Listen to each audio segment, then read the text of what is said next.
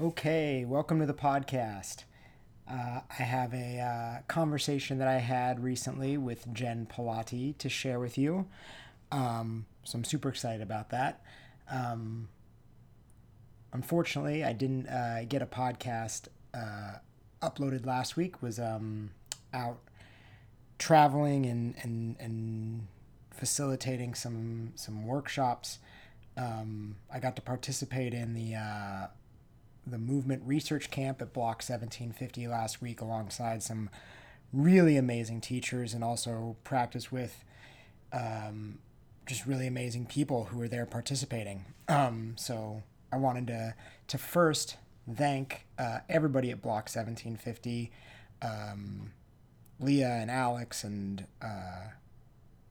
all the amazing teachers who were there. I'm afraid I'll miss somebody, but I'm going to try and say everybody's name. Larkin, um, Tracy, Mike, Annabelle, Charlie, Amos. Um, of course, Leah and Alex also taught as part of it. Um, yeah, if I missed anybody, I'm sorry, but I think that was all the teachers. It was really an honor to teach alongside all of you, and then everybody who was there. Thank you so much for I don't know the great energy, the 5 days of collaboration and communication and storytelling. It was just a really special week. So I feel fortunate to have been a part of it at all. So thank you all. I look forward to coming back again sometime and participating again in some way. Couple events here coming up. The first is this weekend in Brooklyn. I'm back in New York. It's a 2-day event this Saturday and Sunday. That's the 24th and the 25th. And Saturday is a full day. Sunday is just a couple hours. You can sign up for either or both. And you can sign up at the my new website, kylefincham.com. If you're anywhere near New York, I would love to see you there. And then the following weekend, the 31st, we're going back to Miami to do Infinite Play. It was a blast last time. We're doing one more while we're in the Florida area before we take off. So if you want to sign up for that, also go to kylefincham.com. Yeah, that's what I got. Those are the events. I hope I can see you there before we head into like I don't know, the next phase of this journey. Yeah, I think we'll be headed to Europe in the fall. Let's get to this conversation with Jen. This was the first time we chatted. If you're not familiar with Jen Pilati, let me give you a little bit of her background here. Jen fell into the movement industry over 19 years ago as a personal trainer. She quickly realized there was something missing, a piece she couldn't quite put her finger on. This led her down a never-ending rabbit hole of exploration and study of all things movement, including yoga, mobility, strength and conditioning, motor control, body weight training, and dance. She takes a holistic view to movement training and has a strong interest in how movement affects the whole person. Jen likes to read, research about movement, psychology, motor control, and anatomy, and write about the things she thinks are interesting and are worth sharing. She's also the author of a book called Body, Mind, Movement, an evidence-based approach to mindful movement, and has 2 other books that are unpublished, but coming soon, hopefully. She regularly teaches workshops and retreats, and for more information, you can go to jenpiloti.com. That's JENNPILOTTI.com. This was such a treat. We really had a fun conversation, and I'm already looking forward to the next one. So here it is, my chat with Jen Pilati. I teach a variety of things. So I have embodied anatomy coming up that I'm co-teaching with somebody that I'm really excited about. I am a bit of a, I don't know how much you know about me, but I'm a bit of a research nerd. So a lot of the workshops that I teach are kind of geared towards higher level, like exploration of different parts or different things. Mm-hmm. And I occasionally lecture for a Naval Postgraduate School on mindfulness. So I get to hang out with the US Navy on occasion, which is fun. That is very cool. Yeah. Do you feel like you lean more towards like the science, like biomechanics, anatomy side, or do you feel like you lean into like the, I don't know, artistic, spiritual, romantic side, or do you kind of like walk the line in between?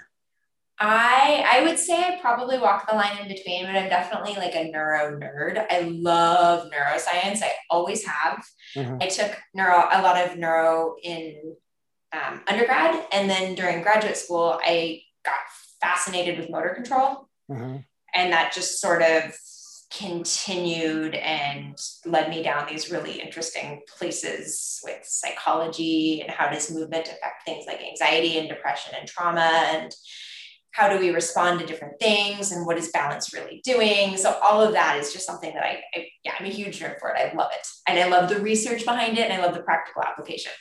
Amazing. I'm reading Behave right now. Such a great book. Sapolsky he does such a wonderful job explaining things. Mm-hmm. I love that, like, even in the first chapter where they basically just are just getting into like the complexities of like how the brain is working through our behavior, that at the end, he's kind of like, at the end of the chapter, he's like, just to basically say it's complex and we don't necessarily need to know all of these things. And it's like, I'm laying like a base layer down, but I'm butchering what he said, but it's almost like it may not all actually matter. And it doesn't mean that we can actually predict people's behavior because it is complex. So complex, and it's dependent on so many factors. And I think as anyone that spends time in a service, providing a service, it's useful to be able to understand that, because I don't know, do you do much one-on-one coaching? Not anymore, but I used to. Yeah. Because, sometimes people come in and you're like, okay, what I had planned is not the right choice right now. Mm-hmm. So to be able to reroute and meet somebody where they are, where they are in that moment, and then kind of help, maybe shift things a little bit so that their experience becomes a little more robust and a little bit different than where they were when they walked in, is such a valuable thing, I think. I totally agree. At the very least, it's almost like, even though I totally geek out on like science related things, they're the things that I understand by far the least, and the things that I retain definitely even like less than that. But what I do believe is that at the very, very, very least, these things help like develop empathy. Yes. And like sometimes I think that that's the thing that like is the most missing. So missing. I was doing a bunch of research on pain science for a webinar that I'm teaching, and there's this paper that looks at physicians and patient outcomes with chronic low back pain. Mm-hmm.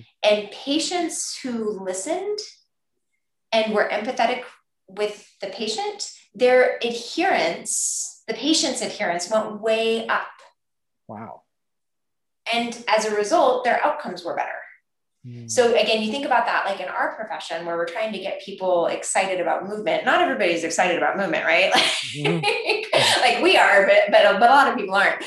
How do you get people to kind of be like, okay, well, maybe this is something that would be useful for me? And a huge part of that is being empathetic, mm-hmm. practicing attunement, and listening. I feel like that gets people so much further than just telling them what to do.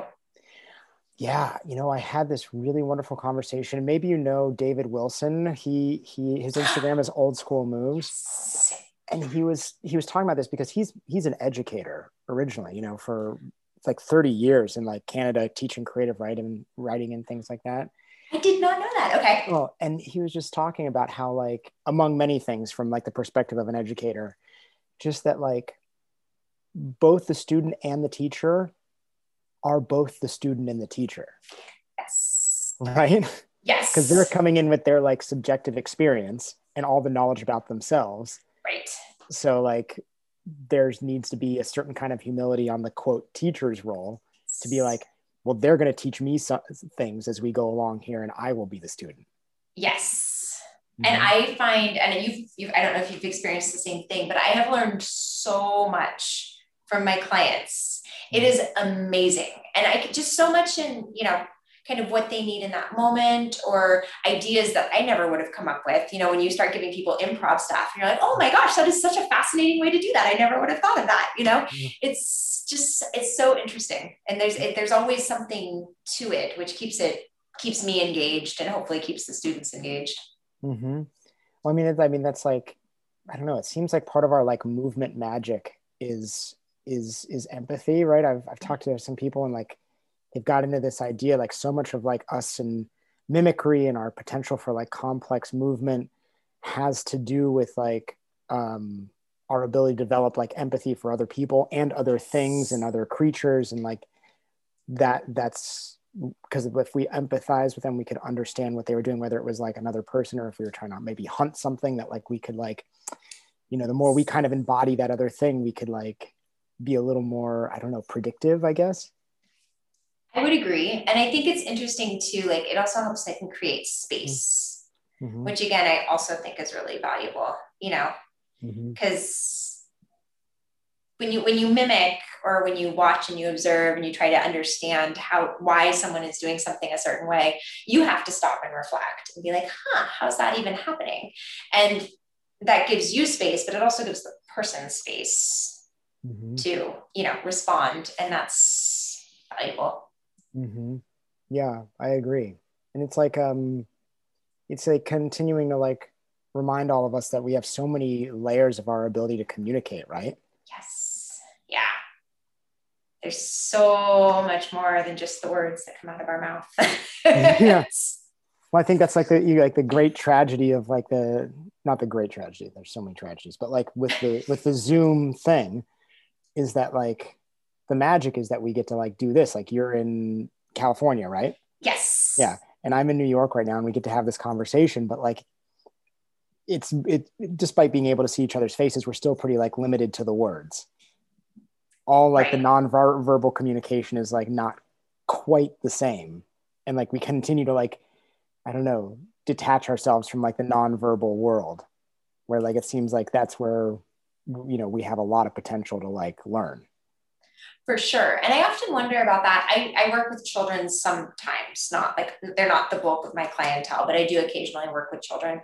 And I wonder about that for them, because so many of them have a hard time with more free movement. Mm-hmm. And I do wonder if part of that is just that they spend so much more time on screens than like my generation did, or, it's just, I just wonder. Yeah. Yeah. I think it's like, from like an evolutionary perspective, we're like not even remotely close to like the way the world looks right now. Right. Mm-hmm. Which is just, yeah, something that's kind of curious. I'm reading this book, The Temple of Perfection, which is about the history of gymnasiums. Oh, interesting. I haven't heard of it. It's fascinating. It's written by a British author, and he does a great job like diving into the history of where fitness came from. Mm-hmm. And you look at it, and the ancient Greeks were doing it.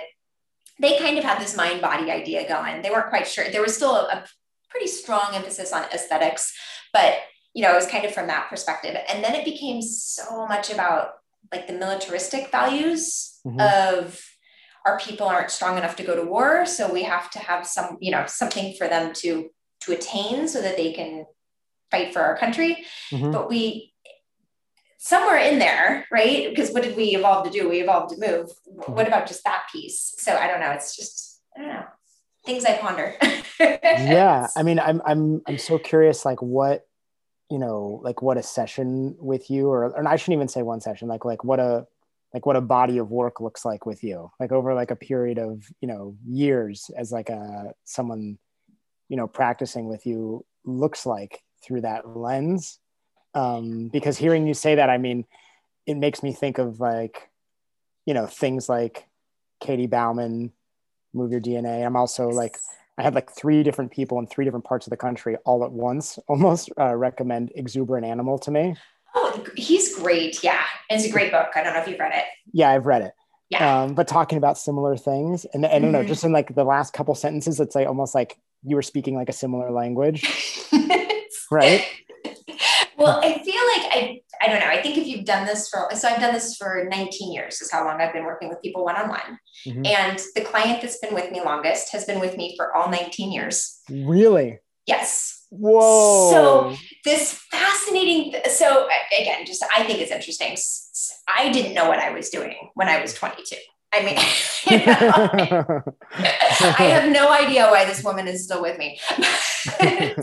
But you watch people through their lifespans. So you work with someone over the course of 2 decades. I started with her when she was in her 50s. Now she's in her 70s. Mm-hmm. And you know what's amazing is she can still, like, she's still as curious and as interested and is willing to try whatever I give her. It's just, it's fun. And it makes me think, okay, so if people are willing to move for 20 years with the same person, right? Like, I feel like if we can do that, then we should be able to do that with more people. Mm-hmm. There should be this curiosity about movement throughout the lifespan, not just in this one moment because I want to lose 10 pounds or whatever. There's also something really beautiful in this 20-year relationship that, like, it's like this this celebration of change that I always like. I don't know. I come back to this a lot, but this idea that, like, it's not always about growth, and, like, it's also not also like being like committed to your like one identity your entire life. Like, oh, this person started working with me and this is the things that we were working on at that time, so I stay right there. That, like, change is welcome. This person has probably watched you evolve on an almost daily basis for the last like 20 years. And it's not like, oh, well, I signed up for this one thing and it has to stay this way. That, like, it's almost like, oh yeah, you're changing and that's awesome. Yes. And I feel like, because I have a lot of clients who have been with me for well over 15 years. Like, I do tend to keep people for a long time. And I think it's because of that. They see that I continue to stay interested. I continue to stay curious, and I care. It's that, like you said, that empathy and that compassion piece. And that's, again, just so valuable, just interpersonal communication and relationships and these things that we're often missing in this world in this time. Yeah, because they don't align with like productivity sometimes. Right. Yeah. Right. I said to somebody recently, I think I was on somebody's podcast, which is like a rare event, but it was also very nice to be on the other end. You can imagine. But I, you know, that idea came up and I was like, you know, at this point, given the opportunity between like maybe going and being by myself and like working on some sort of movement thing, I see just as much value in like going and having a conversation with somebody or spending time with some people, like going on a hike, and potentially even more, you know what I mean? Because it's like, these are, you know, we've evolved to have these kind of relationships, and that's the stuff that we almost like deprive ourselves of the quickest, or at least I find that. I totally agree. And I think there's something that's a little, as you said, there's so many tragedies right now, but that's, I think, one of the tragic things about this exact day and age. And people rarely, it's a time thing. And that is one of the things a private session gives you, is it gives you time and space. So if someone's going to come see me and develop a relationship with me, they know that they have that time and space.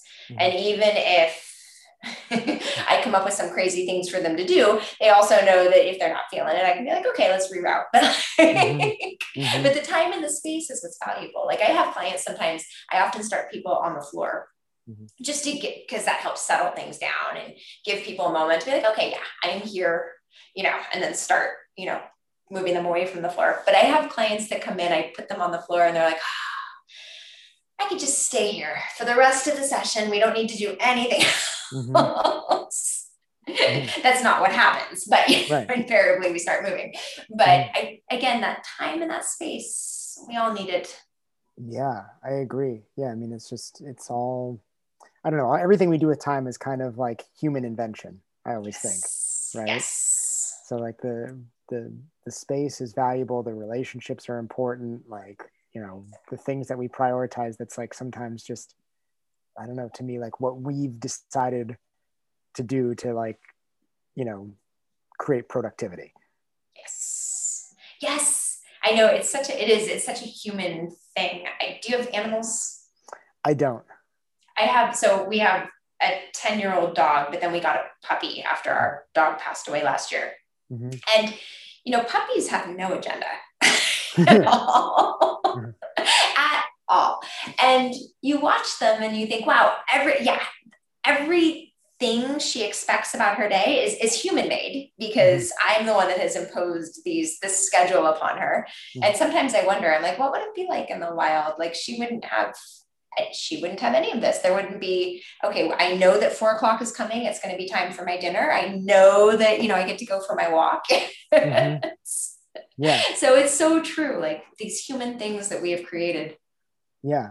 And it's also like, so limiting on our sensory experiences, right? Do you ever do any work outdoors or anything? I do on occasion. I personally, on Sundays, I always go to the park and do I call it baby parkour or parkour light. But it's one of the things I find really interesting about it is time goes by very quickly. I'm always surprised. I look at my watch and I'm like, oh my gosh, I've been here for 35 minutes. I had no idea, whereas if I were doing the same thing in a gym, it would probably go by more slowly. And I think that is, just as you're saying, that multisensory experience is so much richer. And there's something so interesting about, I don't know, I mean, even something simple like a rail balance outside. It has a whole different texture to it than a rail balance inside. It's, Well, it asks like so much more of our senses, even if we're not totally aware of it. Like the sun is in a certain position, the wind starts to blow, there's a noise over your shoulder rather than like it being in the sanitized place. And it's just like, well, that's how we would have been. We would have had like, or how we should be. Potentially, we like all this information and like this subtle observation happening all at once. Exactly, which is our brains are designed to do that. So I think it's really good when we practice that on occasion. Yeah. I was reading this really cool paper about motor control and and constraints. Actually, it was about constraints, and the author was saying there's 3 different types of constraints. There's the organismic constraint. I can't even say it, but that's like the constraints within you. I have certain linked arms. That's a constraint for some things. Then there's environmental constraints, which is exactly what you were saying. The sun is over here. I hear this noise. All of those are constraints placed upon us by the environment. And then there's whatever the task constraint is. If it's, balancing on a rail, it's okay. Well, I'm going to keep my hands off the rail and try not to fall over. But, and I thought that was interesting when I thought about the environmental constraints and the organismic constraints, because I always think about task constraints, but I never think about the other 2.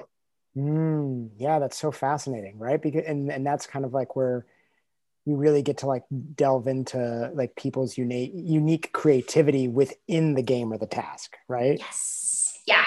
And that's why, I think watching people, because I know you do a lot of play-based work as well. Yeah. And I always incorporate a little bit of it in my sessions. It's not the crux of the session, but there's always a little bit of it.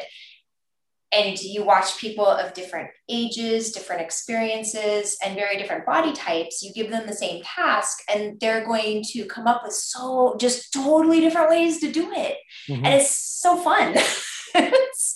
I think it's so beautiful. And I think that like, it like sometimes at the core, not everybody kind of like has this observation. Maybe some people do, but it's the thing that I feel like I've walked away with some of these things is like, so I got to go and teach a workshop as part of this movement event that was week-long in Boulder this past week at Block 1750 in Boulder. And, their mantra is come as you are.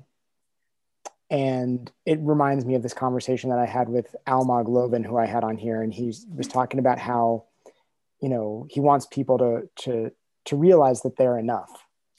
Right.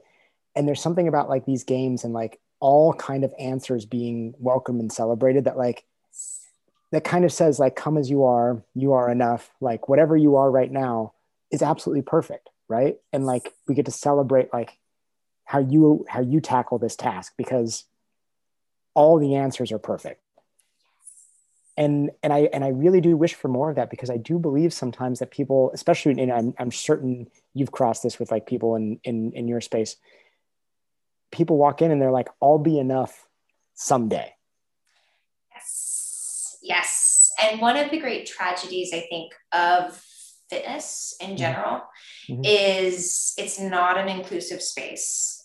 And one of the nice things about being a private studio is I get people that maybe don't fit in well in a traditional fitness setting. And helping those people find that they are enough and helping them find their natural, because everyone's capable of movement, right? Regardless of what it looks like, everybody is capable of moving in some way. So once people start to realize that, oh gosh, you know, I can, I can do this thing that maybe I never thought that I would be able to. It's so incredible. Yeah. Yeah. That's amazing.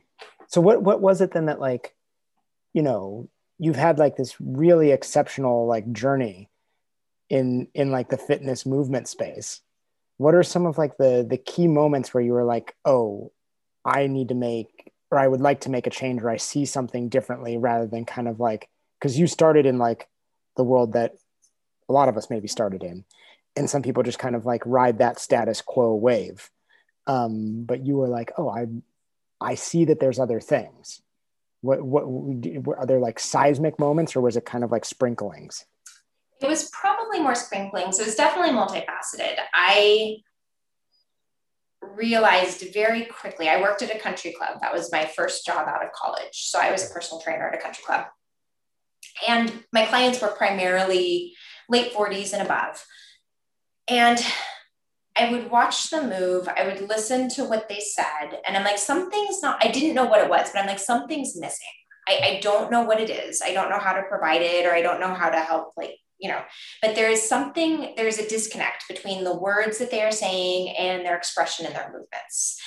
And around the same time, I started to have actually some pretty significant chronic pain stuff. So I started yoga, thinking that would complement. I was doing triathlons and lifting weights and things, but I thought maybe that my missing piece was yoga. So I lived in that world for a moment as I, you know, continued to do this other stuff. And I was like, well, this isn't it. This is not the missing thing. And I actually don't think this is the missing thing for my clients either. And so anyway, just kind of the journey kind of evolved from there. I just kept looking. And it was during that period of time, which was like 2002 to 2010, the information on the internet was sort of sporadic, right? If you went really diving deep, you could come across some forums that would talk about things where you're like, oh, that could be interesting. What is that? And then you would try to go find out what that was, and there would be no information about it, right? This is very much pre-Instagram. And at some point, there was an Outside magazine article about Erwin LaCour. And so I went on YouTube, and there was a YouTube of Erwin moving. And I watched that. And I'm like, okay, there's something to this more natural movement idea. Like this is maybe what I need to explore. And that's kind of how the journey proliferated. Coupled with graduate school and reading a bunch of stuff. Yeah. So how did that change kind of like your, I don't know, like your personal practice at the time? Was that kind of like a jarring time? It was and it wasn't. I practiced, the style of yoga I practiced was Ashtanga. I don't know how familiar you are with the yoga world, but what drew me to Ashtanga was it was a flow-based practice, but it was very, very regimented.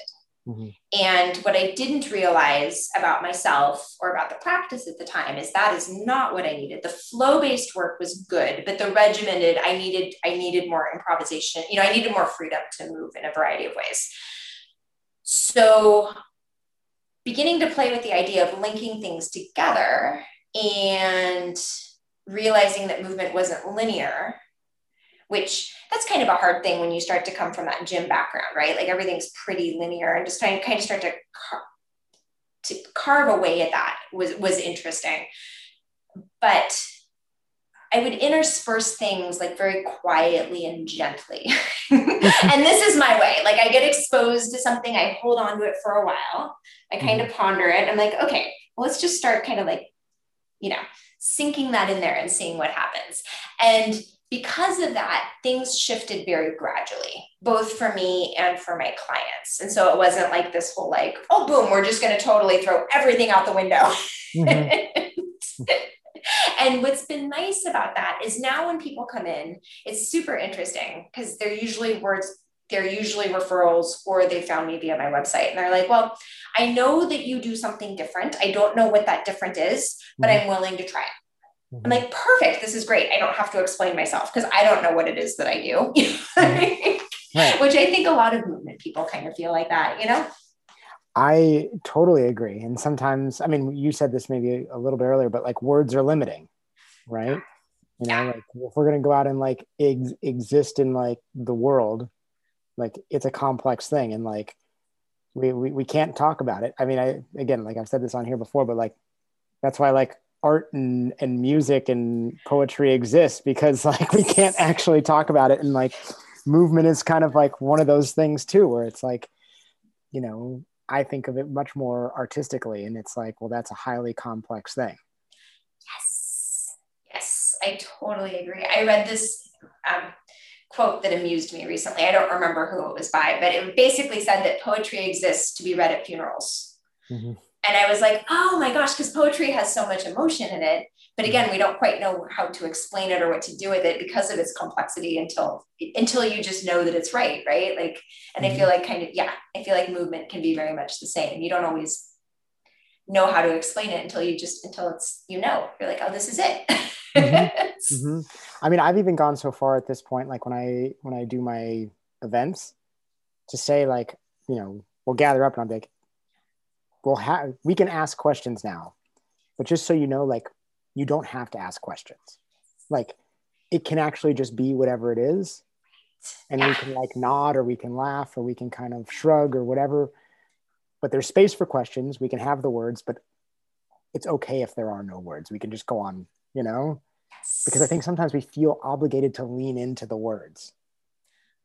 I so agree. I actually think that's something teachers struggle with.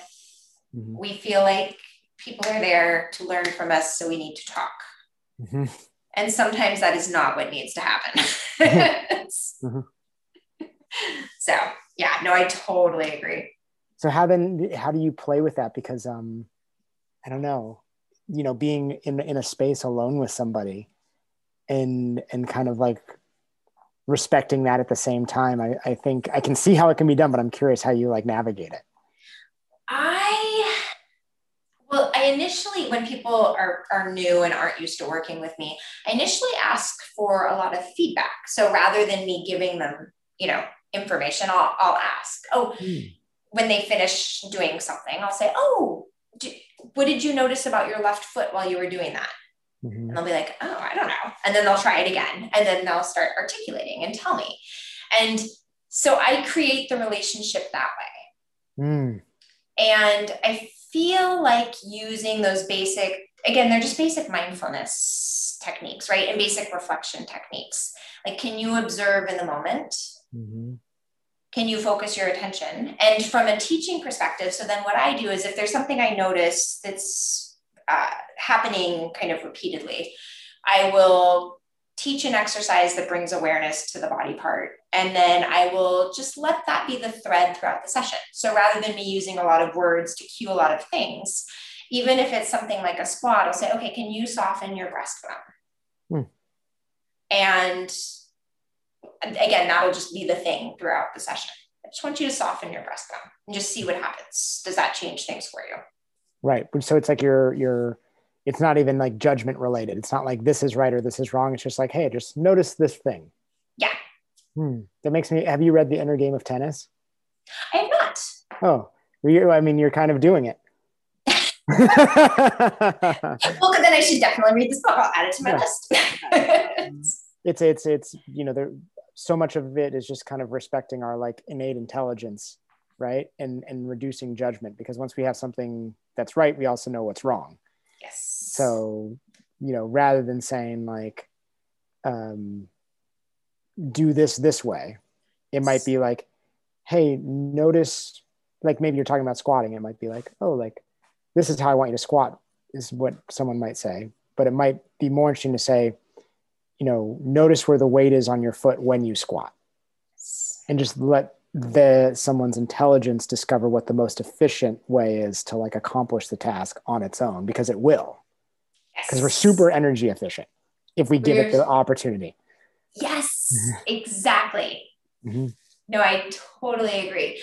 The interesting thing, do you work with people who are primarily body aware, or do you work like people that are already interested in movement, or do you work with people who have no background in movement at all? I used to have more experience with people who had no background in movement. Right now, the people who are kind of jumping into my things are coming from a space of movement. But I wish to get more, return back to the people who are, starting their journeys. Yes, because the people who are starting their journeys, the fun thing with them, I find, is when you help them connect to some of those areas, like you were saying, notice the weight in your feet, or, notice how you used your foot in your squat.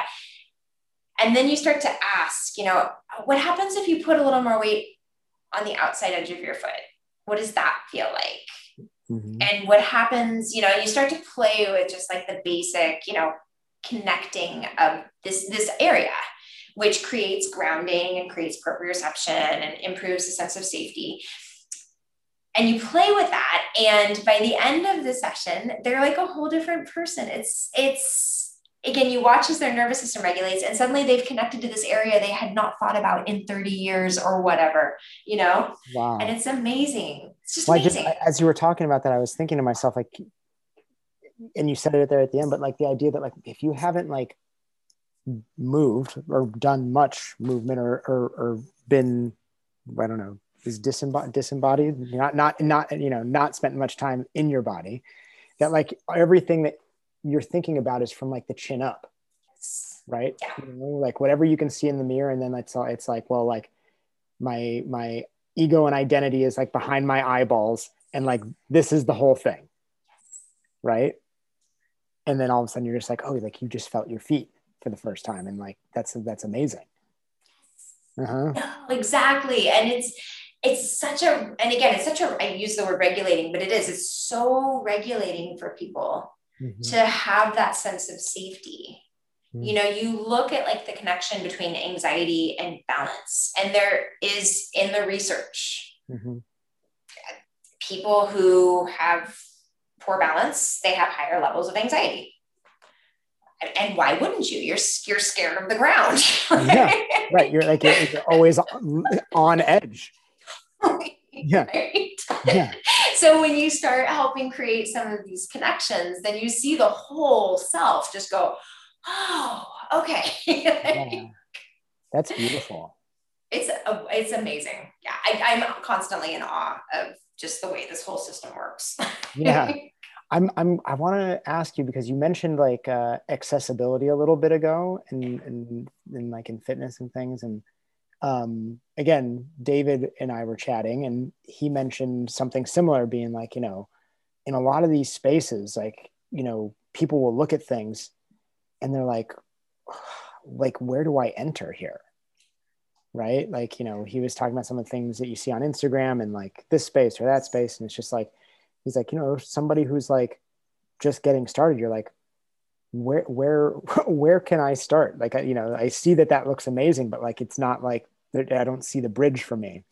And I got to like look at some of your stuff. And to me, hearing you say accessibility, like I see you own it. Like I saw your work, and it's like, yeah, I'm giving everybody something to like, kind of like knock on the door with.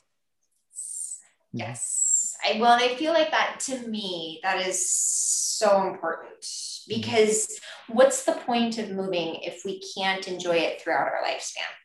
Right? Like, I think it's like the people that it's amazing. And I like to train at a high level. So I get it. Like, I get wanting to do a handstand press. I get wanting to, do, like I was doing rollovers on the bar this morning. I get all of that. But 95% of the people in the world don't care about that. They just want to enjoy their lives. Right. And if you look at what the brain evolved to do, so much of the brain is devoted to the planning and execution of movement. So much. It's a huge percentage. It's something like 90% or something like that. I don't know if you've watched Daniel Wolpert's TED Talk, but he has this amazing TED Talk where he explains like, here's what our brain is for. You're like, oh my goodness. Right. So, when you look at that, like you think, well, how can I give this idea to people of all ages?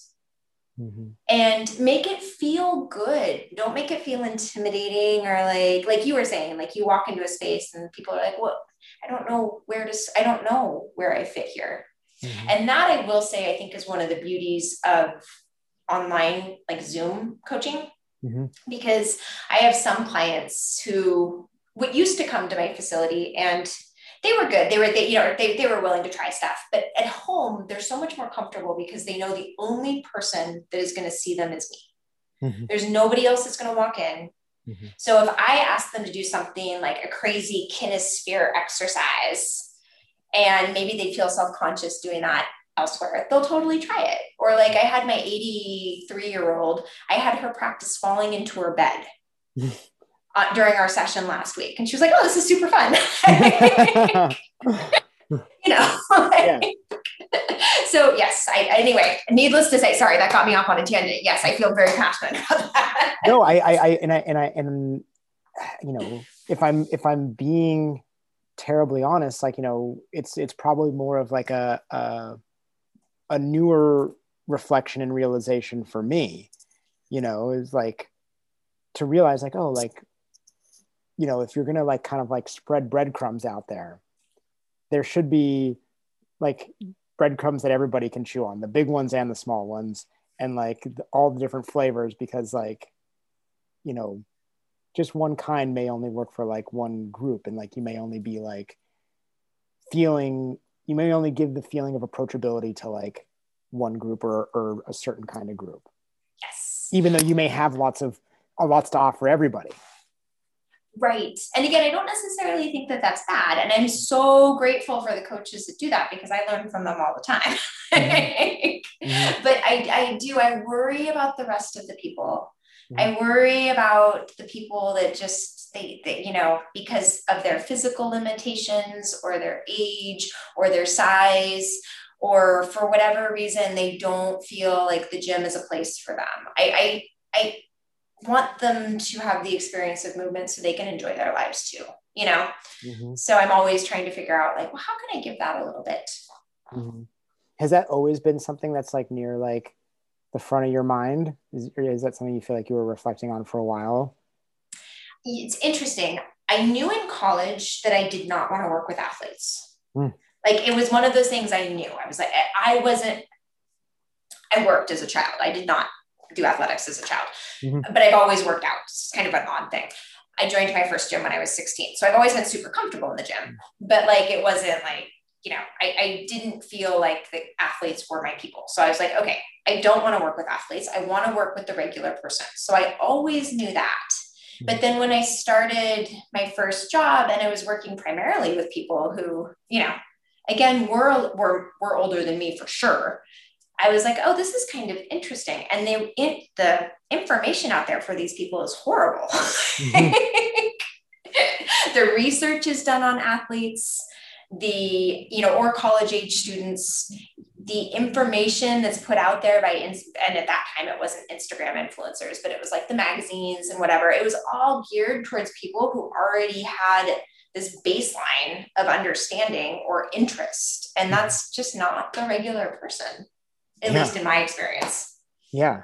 I mean, it's it's a more unique group. Yeah. I also had this interesting conversation. I forget who I had it with recently, but the idea that like, it's also okay if something isn't accessible. Yes. They were kind of like, if something's exclusive, it's actually fine too. But don't say it's accessible.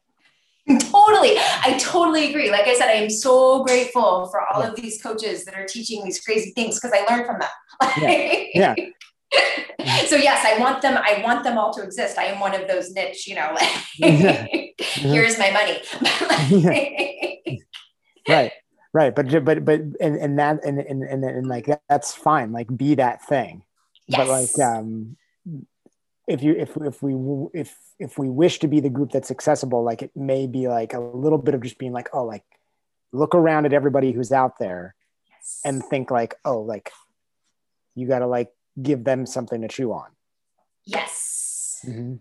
And I totally agree. And I find that the people who specialize, like, because then there's the other end of the spectrum. Like, I've definitely, Rachel Kahn, KH, and she specializes in people who have had like strokes and neurological issues. Mm-hmm. And her work is fascinating. I love looking at what she's doing because there's so much there, but she never, like, she's not trying to be the every person trainer. Right. Like, she's like, this is my group. This is who I work with. This is it. And I think that's fantastic. Yeah. Yeah. You know? It's like, it's totally fine. Yeah. Totally. And it's also to me also fine when it's like, oh, this is an accessible place, but we're actually going to have an exclusive thing happen here from time to time. That's like for this group or for that group, or that's like, I remember I worked at the JCC in Manhattan for a number of years, and you know, they would do Shabbat dinners, and for the dinner, everybody would come together, all the different groups. And then after the dinner, all these different niche groups, these like more exclusive groups. So there'd be like the 50s and 60s group, and then there'd be like the LGBTQ group, and then there'd be like the teens group, and they'd all break off and do their own thing. And it was like, so it's like this like inclusive thing for the dinner. And then it's like, well, now we go and be exclusive a little bit. And I was like, yeah, well, there it is. That's totally cool. Yes. I feel like that. Yeah, exactly. Mm-hmm. So what do you like, you know, you mentioned kind of like there are people you have your eyes on and you're like, oh, I'll give you money and I want to like learn from you. Like, what are the things that you spend your time on right now? Oh, I've got a few things going on. I have someone who writes my programs for me from Boulder Movement Collective or APE. They changed the name. Mm-hmm. Anyway, so there's someone over there helping me with some stuff. And then I do the Fighting Monkey online classes pretty regularly. I think they're great.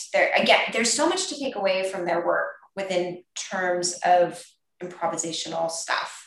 And I can use it with clients of all ages, which is great. Mm-hmm. So that's really helpful.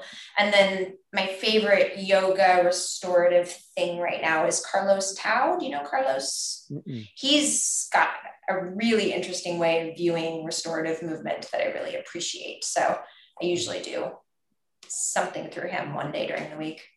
Wow. That's super busy. Oh, yeah. Amazing. And I'm with you. I'm a big fan of like the Fighting Monkey material. I think that there's like, it's a really rich, deep well that challenges a lot of like, not just like fitness things, but also I would say challenges like things that maybe are slight norms in like the movement world too. Yes, I totally agree. Right? Like really putting that emphasis on like coordination and rhythmicality and things. Like, you know, that's like, yeah, as somebody who spent a lot of time like doing a lot of strength work, whether it's like, you know, gymnastics or whatever, and being like, well, listen, like it may not mean anything if you're not a rhythmic creature. You know, you could be as mobile as you want to be. Like, you know, you could have like the craziest, like mobile shoulders, but you could still injure your shoulder throwing a ball if you're not rhythmic. Right. Yeah. Which is kind of funny, isn't it? I mean, that's not what you would expect at all. Yeah. Right. That might be like the real kind of like skeleton key or something. Yes. I went to a movement archery workshop a few years ago, and with Tom. Yeah. Uh-huh. And it was super interesting because I was in there, and I've done a decent amount of like dance workshops, improv workshops. So I kind of knew what to expect. But there were a couple of men in there who were pure trainers. They were honest about it. They're like, this is the first thing we've ever done like in this realm. And you could just see how, like, what a mind bender it was for them, you know? Mm-hmm. Well, I mean, I've talked to Tom a number of times, and I've been to his workshop, and I've also done some online stuff with him more recently. And I come from a theater background. Okay. So it's like, there's a familiarity there for kind of like this, the what I always think of as like the side of the material that's like the more creative or spirit side, the experience side. And I'm like, oh, like I've been to this place before, but I do wonder sometimes, I'm like, oh, like if you haven't been to that space as an adult, that might be like a, whoa, we're taking like a real ride here. Yes. But I love it. I think it's beautiful and magical. And it's like that, I don't know, that dance between like, you know, technique and spirit that I think is like a real important piece to the puzzle, or maybe that is the puzzle, those kind of that relationship between the two. Yes, I think so too. And I think, and it goes back to that term embodiment, right? Like, how can we embody who we fully are Mm-hmm. if we're not willing to create and express in some way through movement? Mm-hmm. And I think that Fighting Monkey does that well. Tom Wexler does that well. Shira I can never say Shira's last name. Mm-hmm. Shira does that really well. I've gone on a couple of different retreats with Shira. She's awesome. Yeah, there's people out there that are doing it really well. Mm-hmm. And it's really interesting as one who the free form of movement is always, again, was more challenging for me. So to put myself in that situation and to watch others putting themselves in that situation to try and adopt that mindset a little bit, it's interesting, and it's an interesting challenge. And I think that it's good for people, but it's hard. Yeah. So do you introduce some of that in the work you do with your clients now? Mm-hmm. Mm-hmm. Usually more through play. I tend to have clients that are a little bit like me, and that they don't always have a lot of patience at first for learning new things. But if you create a game situation that's just, you know, that 80-20 rule, right? Like they're going to be successful 80% of the time and maybe fail 20% of the time. That's usually interesting enough to captivate their attention and have them try and play. Mm-hmm. And then maybe I can introduce some of the other more, you know, complex aspects of it later. Yeah. It's a funny thing, because it's like, you know, we're in this like age of like, I don't know, reason. So like everything has to be like reasoned out. Yes. Like, what exactly does this do? And sometimes it's okay to be like, I don't know. It's just, but like people don't like that answer. A client said to me recently, which I so appreciated. He said, you know, he said to me, I've learned if I don't know why you're doing something, it's probably good for my brain. Yeah. So I just go with that. Yeah. Like that's perfect. I'm reading Alan Watts's Still the Mind. I don't know how much Alan Watts you've read or anything. Yeah. Highly recommend. It's he's one of my favorites, but it's a book on meditation. Mm-hmm. And kind of being like, there is no goal. Like we actually don't have to, like nothing has to happen. Yes. It's just an opportunity to observe. Oh, I love that. You know, because it's like in the age of like, I don't know, rationality and reason, it's always like, well, it's doing this and we're hacking that. And maybe all those things are true, but does it matter? You know, like maybe it just maybe that doesn't have to be the reason we do it, you know? I totally agree. And it's so interesting what you're saying, because I've been thinking about this a lot lately, actually. You know, we're in this era where we're like, oh, we totally are non-dualistic, right? You ask any like mind body or movement practitioner, they'll be like, oh, no, the mind and the body are totally connected. Mm-hmm. And then you start listening to them talk or watching what they do, and you think, and there's still this very much the mind and the body are separate components. Mm-hmm. To how we're approaching movement. Right. Like, wait a minute, but you just told me that the mind and the body are interconnected. They're, you know, mm-hmm. But that's not how you're approaching it. And I just find that such an interesting facet to where we are right now with movement, you know? I agree. I think it's like we all know enough to kind of say it, yes. But like we're coming through like ages of like society and culture that like, we cannot help but see through that lens, you know? And like, it's a really difficult thing, you know? It's like, we're talking about like, I don't know, to me, like seismic change, in how we just the lens that we see life through, not even like the reflection, just like how we witness the world. Yes, which is again very hard for people. Like I think it's hard to, yeah. And even like with pain science, have you studied pain science at all? Not a lot, no. So one of the things that's being touted a lot in pain science is chronic pain. It typically is affecting the whole person. It's a biopsychosocial issue. So it's a biological issue. Yes, there's something probably going on biologically, but then there's a psychological component. If you have any sort of trauma, anxiety, or depression, that's going to significantly impact your experience of pain. And there's also a social component. Do you have people around you that support you? Right? So we know, well, the research is showing that this is how pain works. And yet it is still taught from such a biological perspective. I'm like, wait a minute. Yeah. It's that whole dualistic thing. Right. Everything comes down to just like this, like isolate the thing, like put the yellow tape around it and like focus there. Exactly. Yeah.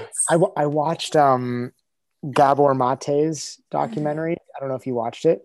I've read a couple of his books. I have not seen the documentary. I watched Wisdom of Trauma, and it's funny. It's like, again, it's like the things that you for me, like I'm like, oh, I've reflected on these things and thought about these things, but like seeing somebody who's like on the front line, like being like, it's really a message of compassion. It's really just like, we need to be looking at things in such like a bigger picture, and as opposed to, putting that yellow tape up and being like, well, here's the thing.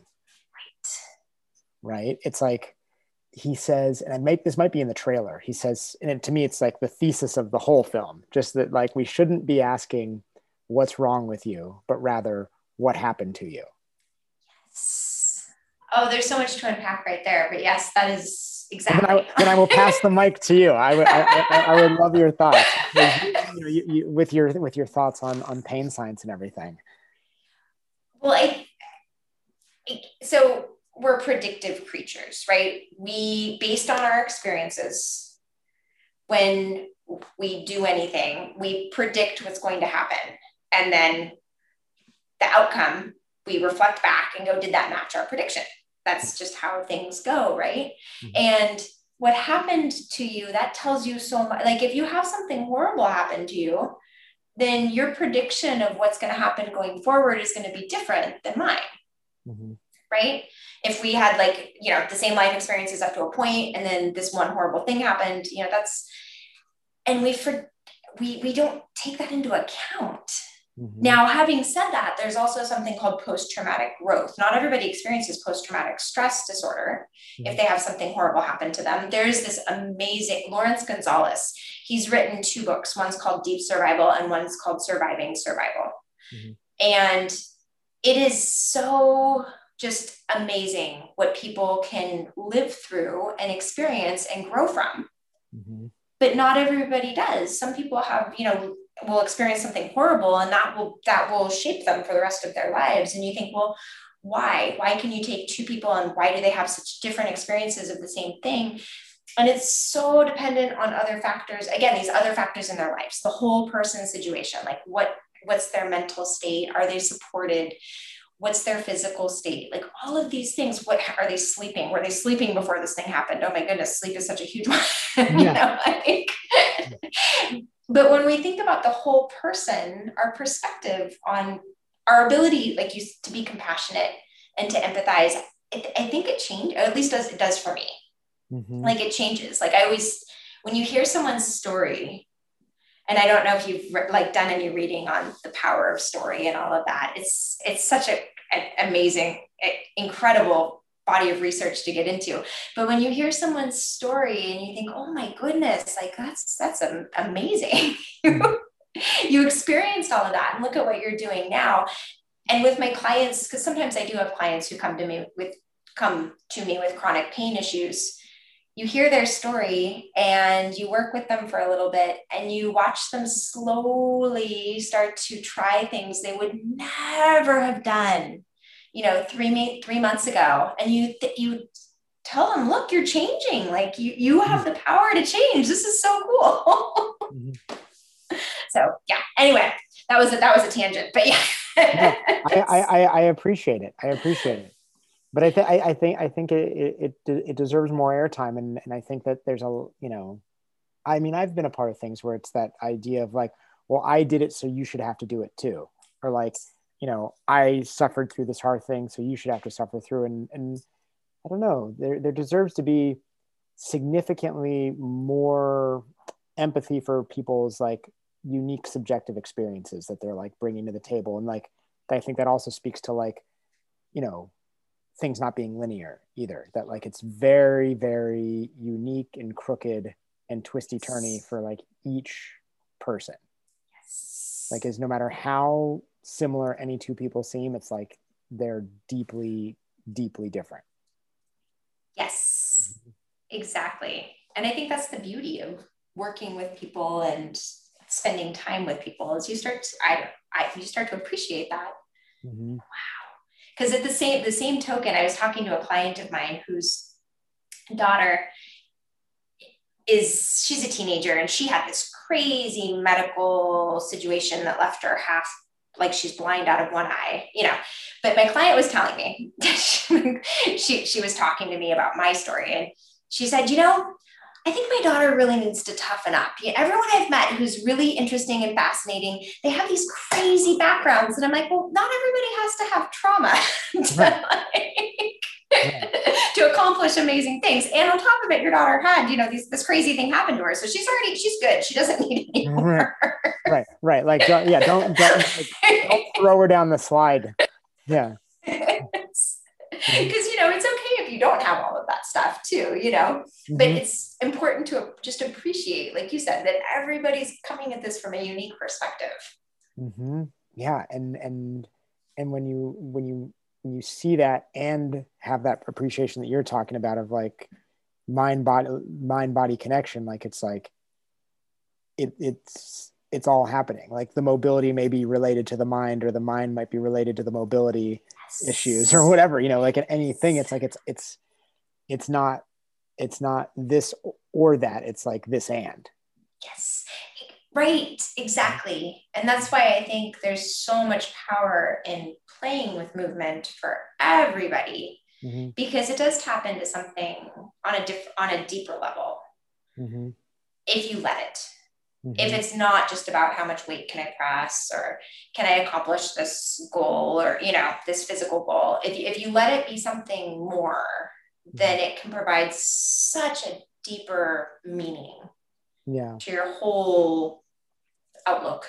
Yeah. I guess we've already, like, I feel like basically this is what we've talked about, but I mean, I'm curious, like if you were to distill it, like what is like movement to you in like the fewest words? Like what is it like that I don't know, I feel like we've talked about it, but I'm curious, like when you kind of distill it. Yes. It's an experience of how I am in the moment. I love that. Yeah, I love that. Yeah, that's a good answer. Because that's all. I mean, one of the things I've always been fascinated by is transitions. I love transitions in movement. They fascinate me.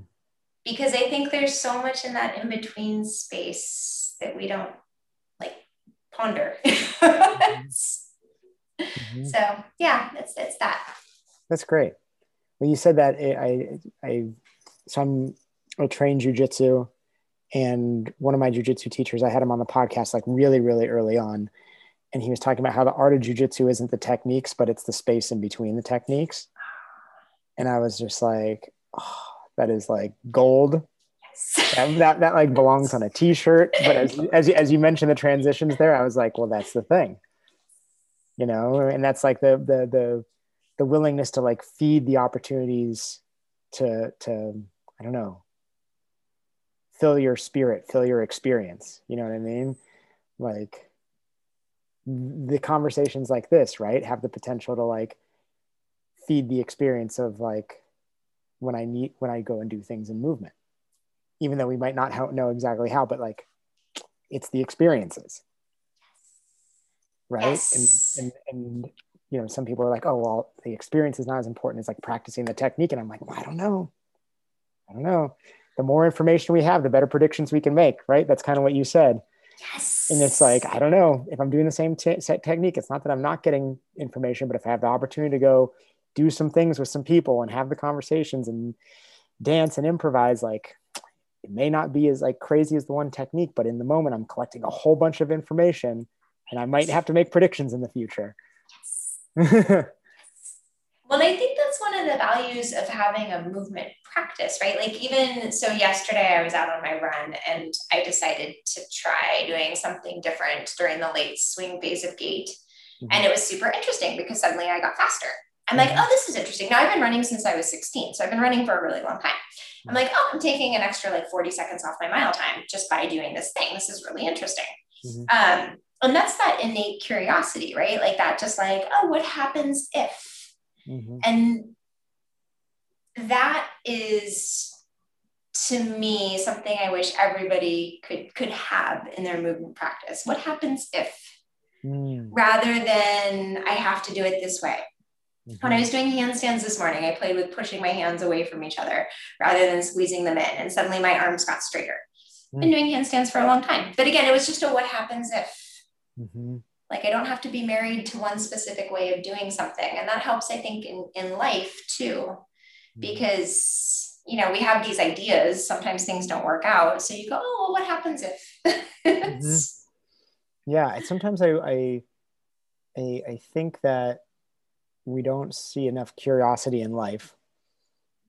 I don't think we see enough curiosity sometimes in movement or fitness, because there's a lot of kind of like, there's a lot of places where at least there's an air of certainty or an air of answers. And I realize that like when there are answers, we don't need to be curious, right? But like, and I think someone like Tom does a really nice job of like not really giving answers, but just kind of like giving suggestions or being like, oh, like look at this or try that or experiment here or play with this. And like, it's almost like, you know what, I'm giving you space to be curious. And that's hard because I think oftentimes people really like the certainty. They do, but I feel like I had a client say to me relatively recently, and this is someone who has chronic low back pain. She's had some stuff. She's in her early 70s. And she said to me, she said, the most valuable thing you've taught me, and I've been working with her now for like 8 or 9 years, is if something doesn't feel right, I can change it. And I can find a way to make it work. And she said, and that is just, she was telling me, she's like, that was just mind blowing because I've always had these people say you have to do things a certain way, but you've always said, oh no, if that's not working, let's just try angling your foot out, or, you know, like if you give people the space and it gives them confidence. And don't we want people to be confident? I don't know. I want people to be confident. Yeah. But you know what it is? I mean, I don't know. It's almost like there's like a cultural desire to like control, and like, and with control comes like force. So it's like, we got to squeeze the foot into the shoe. Right. So like, and it's like, it's not limited to like, to me, like politics or how we like, you know, navigate the environments and everything. It's like, to me, it ends up kind of like seeping into like all aspects. Again, it's like that lens that we look through things through. So it's like you know, oftentimes then in something like fitness, it could be this like through the lens of like the force and control and all those other kind of cultural norms. And it's like, oh, well, this is what it is. We have to do it that way. Yes. Right. Yes. And that goes back to like what I said much earlier about when you asked, you know, how do you hold space in a session and not talk not talk as much? Because it goes kind of back to that. Like, it's that like, you know, there is this need, and I do think it is culture. I think you're right. The need to control. But when we let go of that, there's so much that can be discovered. Yeah. Well, we don't, it seems like we just like don't embrace surprise. When like, you know, if we're more welcoming of surprise, it kind of changes how we do everything. You know, again, like I think Fighting Monkey does a really interesting job of that, almost being like, hey, like let's practice for not being in control rather than trying to like be in control. Yes. And that's magical. I think so too. And I think that's one of the things that drew me to like to learning some of the parkour stuff, because that is not a natural world for me at all. But you have to be willing to embrace the what if this doesn't go well? Mm-hmm.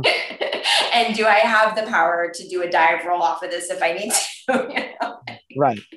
Or, you know, and that's, again, it teaches you something as an individual, and it can help you with your own personal growth if you're willing to go there. Mm-hmm. And I feel like there's a dive roll for everybody. Yes. Like I love that. Someone reminded me and made me kind of reframe my language, because like I'll be facilitating my events and I'll say like, take risks, right? And someone said to me like, oh, you know, like risk taking can feel scary. And I realized I was like, oh, it's when I say that I need to also, you know, clarify that language, that I don't mean like take risks as in be dangerous. I mean, take risks as in surprise yourself. And for you, that might just mean turn your foot out instead of turning it in. And for the other person, it might be doing a double backflip. I don't know. You know what I mean? But like do whatever it is that you don't do all the time. You know, like don't lean into like the competence, like lean out of the competence. Yes. I like that. Have you studied any of Stephen Kotler's stuff, The Art of Flow, or The Art of Impossible was his most recent book? What else did he write? I think The Rise of Superman. He wrote Stealing Fire. Oh, sorry. He wrote Stealing Fire. Jamie Wheeler wrote The Rise of Superman. Yeah. I did read Stealing Fire. Yes. He's done a lot of work with flow, and his most recent book, The Art of Impossible, I was watching like one of the talks that he gave about it. And one of the easiest ways to access flow is through doing things that are dangerous, but that's not always the smartest thing to do. Mm-hmm. So he talks about this story where I can't remember. I think he was doing something. He was skiing, took some crazy ski run, ended up in the hospital for a while. So he's like, okay, this is not how you access flow. Like the best way to do it. Mm-hmm. But a lot of what you're saying, you know, if you're willing to take risk that's appropriate for you, you do access that flow state. Mm-hmm. And that does something really interesting for you as well. Mm-hmm. You know, which again, from just a neurochemical perspective, I think can shift just your whole being. Yeah. I mean, it's like, I realize, you know, I didn't realize until I read that book how much time and money from like the tech sphere is being invested into like investigating flow states, because there is money to be made there apparently, you know, by getting their people doing it. Everybody wants to hack flow. Yeah, exactly. And I don't know. It's funny. I realized like I'm super naive. I had no idea that like that was like a thing that people were super into in that way. But I don't know. I've thought about it a lot. Like I used to say to people like, you know, when you're falling, it's a very honest moment. Yes. In any kind of fall. But like if we're talking about just like a real fall, like where there's that moment of like not knowing what's going to happen, it's like that's where the identity vanishes and you're just like running like totally on your innate intelligence with like the information you have and the predictions you're going to make. Yes. And I'm like, that's that thing. That's that like moment of like, like the ego is quiet. Yes, exactly. Your brain is working at a whole different level. And it's super funny. Like you said, the ego is quiet. And that's what research has shown. The prefrontal cortex, I think it's the lateral aspect of the prefrontal cortex quiets down when you're in flow state. So you're no longer, the default mode network is the part of your brain that like tells your autobiographical story and predicts, oh, what should I do tonight? And, oh, what was that person really thinking about me when she said that? You know, that's your default mode network. And it's important. It's where we get a lot of our ideas and, you know, it's where we put a lot of things together. It's how we self-reflect, but it can also hold us back from making connections. Right. And you can correct me, but am I right to say that like it's that part of our brain that like keeps us time traveling? It's those are the parts of the brain that like bring us to the past and to the future. Okay, Yes. go Yeah, continue because I was just wanting to exactly. like clarify. Okay. Yes, no, exactly. So suddenly when you're having that moment, that really honest moment where you're falling or whatever it is that you're doing, or you're, or you're looking at the jump going, I don't know if I can make that, but I'm gonna Mm-hmm. try. Mm-hmm. And you actually go to make the jump. Those moments, like everything else falls away, that you can't think all of those things. So for that just brief moment, that part of your brain is quiet. And that's again kind of powerful. Yeah, well, it's like I always kind of describe it as like um, we often like have our ego be like the driver, and sometimes it should be like where it's like I need to be here at this time, or like what happened the last time I did that? Is that gonna like benefit me now? But it's also really fascinating when it gets to be the observer, right? And that's kind of like Yes. the dance we play, because to me it's almost like that's like the newest part of our brain, right? Isn't that correct? Like the prefrontal cortex, like that's kind of like the newest part. Yeah. And it's like, well, we made it really, really far with like this evolutionary intelligence that like exists in us as well. Right. And that's why like sometimes I realize the best way I can describe it is that falling thing, because it's a brief moment, but everybody knows that moment where you're like slipping and you like catch yourself. And also it's like when you catch yourself, like no one feels more alive Yes. than when you catch yourself from a fall, right? Right. But then when I think of like, the idea of flow states, we're like, oh, but now we're talking about that feeling, but like longer. Like it's Yes. not just for that, like, like it's like, well, what does that look like? And what happens as you start to explore that in bigger chunks? But it's like, again, my thing is like I see with some of those, like that book, like I liked it, but obviously it's like, there's a productivity element in there of like we get more from our employees when we do that. And that's so like goal related. But to bring it back to like, speaking about meditation and stuff, it's like, it doesn't necessarily have to be goal related, right? Mm-hmm. Right. Well, and that's the right. And I don't think that it necessarily should be. And I think I'm sure because you probably experience flow semi-regularly with your movement practice. I know I certainly do, Mm-hmm. where, you don't pay attention to your watch, you start doing your thing, Mm-hmm. kind of the thoughts fall away. Mm-hmm. And suddenly you look at your watch, you're like, oh crap, I have somewhere I have to be. Mm-hmm. But that was awesome. I should do that again. Like, Yeah. you know. And I think so a friend of mine, Leah Woods, who helped organize the event in Boulder, and also she taught a class that was so kick-ass at this event, and she's just amazing. But she said she used this term or this language. She said something about getting out of our own way. She said, this stuff, it's like, people can get in their own way, or, we want to like not get in our own way. And that's like what it is. I think that sometimes like with these things, and that's what's attractive about like to me about like the flow state is like, we're not getting in our own way. Whatever we've got, and we're like rocking and rolling at that point, and then later on we can like come back and reflect on what that was. But like so much of the other time, it's like we're judging it, we're looking at it, we're having like chatter in our brains about what it is and what it isn't, and like we're getting in our own way, right? Yes, for sure. And do you write a little bit? Yes. And because when you sit down to write, is it hard for you, or can you sit down and just write? I can sit down and just write. So can I. And I feel like my movement practice has really helped with that, because this is that idea of flow state, right? Like you have to turn off the self-critic when you're writing. Yeah. Otherwise, no sentences would be written. So to sit down and just be able to write, I think is a really just kind of, for me, a powerful example of, oh, here's where my movement practice helps me just do this thing. Yeah. And get into this flow state without, having to do any extra work to get there. Yeah, that's fascinating. Yeah, I've never really thought about that. But yeah, I think you're spot on. I mean, that's again like something that I realized in that book, that like they realized that this is like a transferable skill.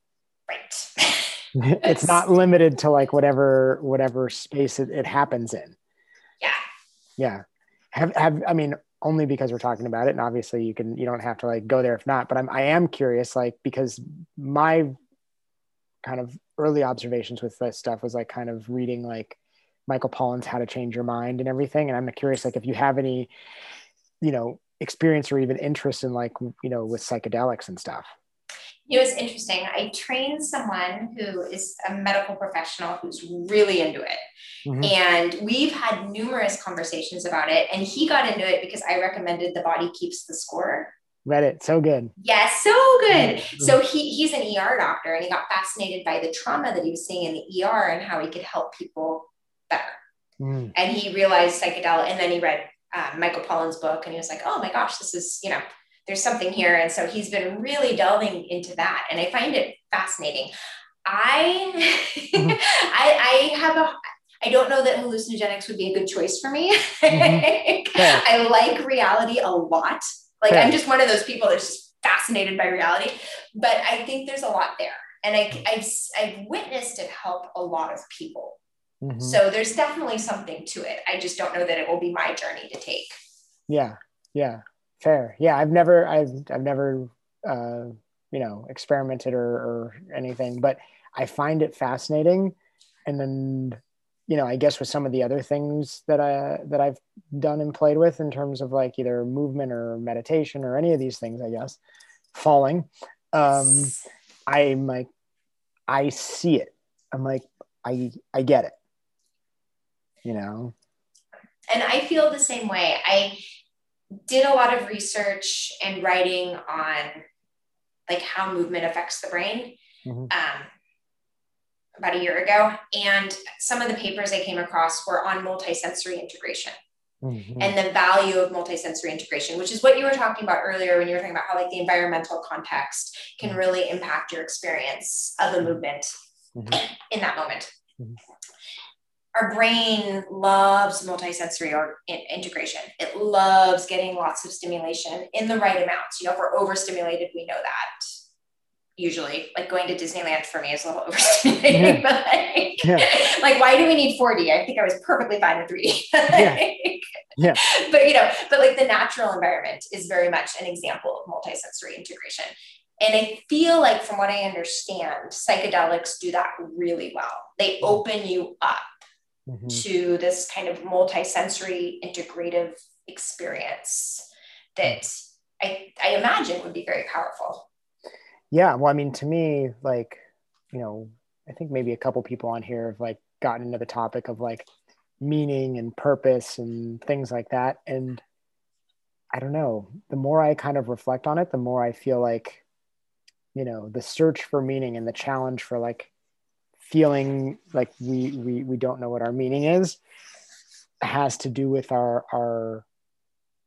has to do with this, like not, as I kind of say, like having our hands in the dirt, right? Like, and when I say that, I mean like all the things, like, with ourselves, with other people, in the world, like everything is so sanitized. And I think that like there's a lot of information in terms of like meaning by like being exposed and participatory. I think about what Yosef said when I had him on the podcast, where he talks about like being a hunter and being hunted, right? And that's the thing, that's the senses. It's like, it's all the observations and information happening and receiving it all. And I don't have the answer to like what the meaning is, but I think that those things might give us meaning. Yes, and I totally agree. I know there's been research that's been done, which I find really interesting, with people who are dying mm-hmm. and they're given hallucinogenics. I don't remember if it's LSD or psilocybin. I don't remember which.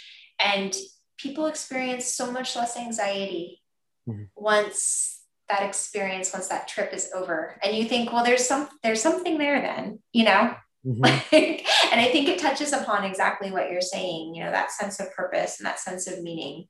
Mm-hmm. Yeah, it's like it's to like, yeah. I mean, it's like we have these nervous systems that are like both over and understimulated, yes. And it's like they're overstimulated yes. in the wrong ways and yes. understimulated, in the right ways. And it's yeah, it's like, if there are people, and you read about it in like in indigenous cultures, where it's like the way all the creatures can be out in the world and like have this innate intelligence. It's like we're capable of all of that stuff, right? And understanding like the role that we could potentially be playing with all these things that we evolved with, as opposed to always being like separate, either like controlling it and destroying it, or being so separated that we're actually not even participatory with it. And I say this, I'm not, standing on top of a mountain as if like I do all the things, but like I can look at it now and be like, oh, there's something there, Yes. and I think like it ends up leaving us, as you were talking about, kind of with like anxiety and with depression and like that feeling of like not having a purpose. And we we end up finding it in all these other places. And some of those places can be, from certain people's perception, unhealthy places. And yeah, I just think there's a rich well of meaning in like playing our role. So agree. And as you were saying, like movement is like the critical role of that. I think it is. I listened to a podcast several years ago. Brooke, I can't remember what her last name was. She no longer has the podcast, unfortunately. But she said, we're living in a crisis of disembodiment. And I thought that is so true. I think that is so true. Yeah. I think that like hits the nail on the head. Yeah. Mm-hmm. Yeah. I don't know how to change it. I just do my small little part and hope that maybe something. Yeah. Well, I think that's what's so nice about like, because I don't know, I feel like, just in this short conversation, that like something that we seem to have in common is that we have like certain values, and that we like wish to share them through our medium. Am I wrong? I feel like that's part of what's happening. Oh, I would agree. Yes. Yeah.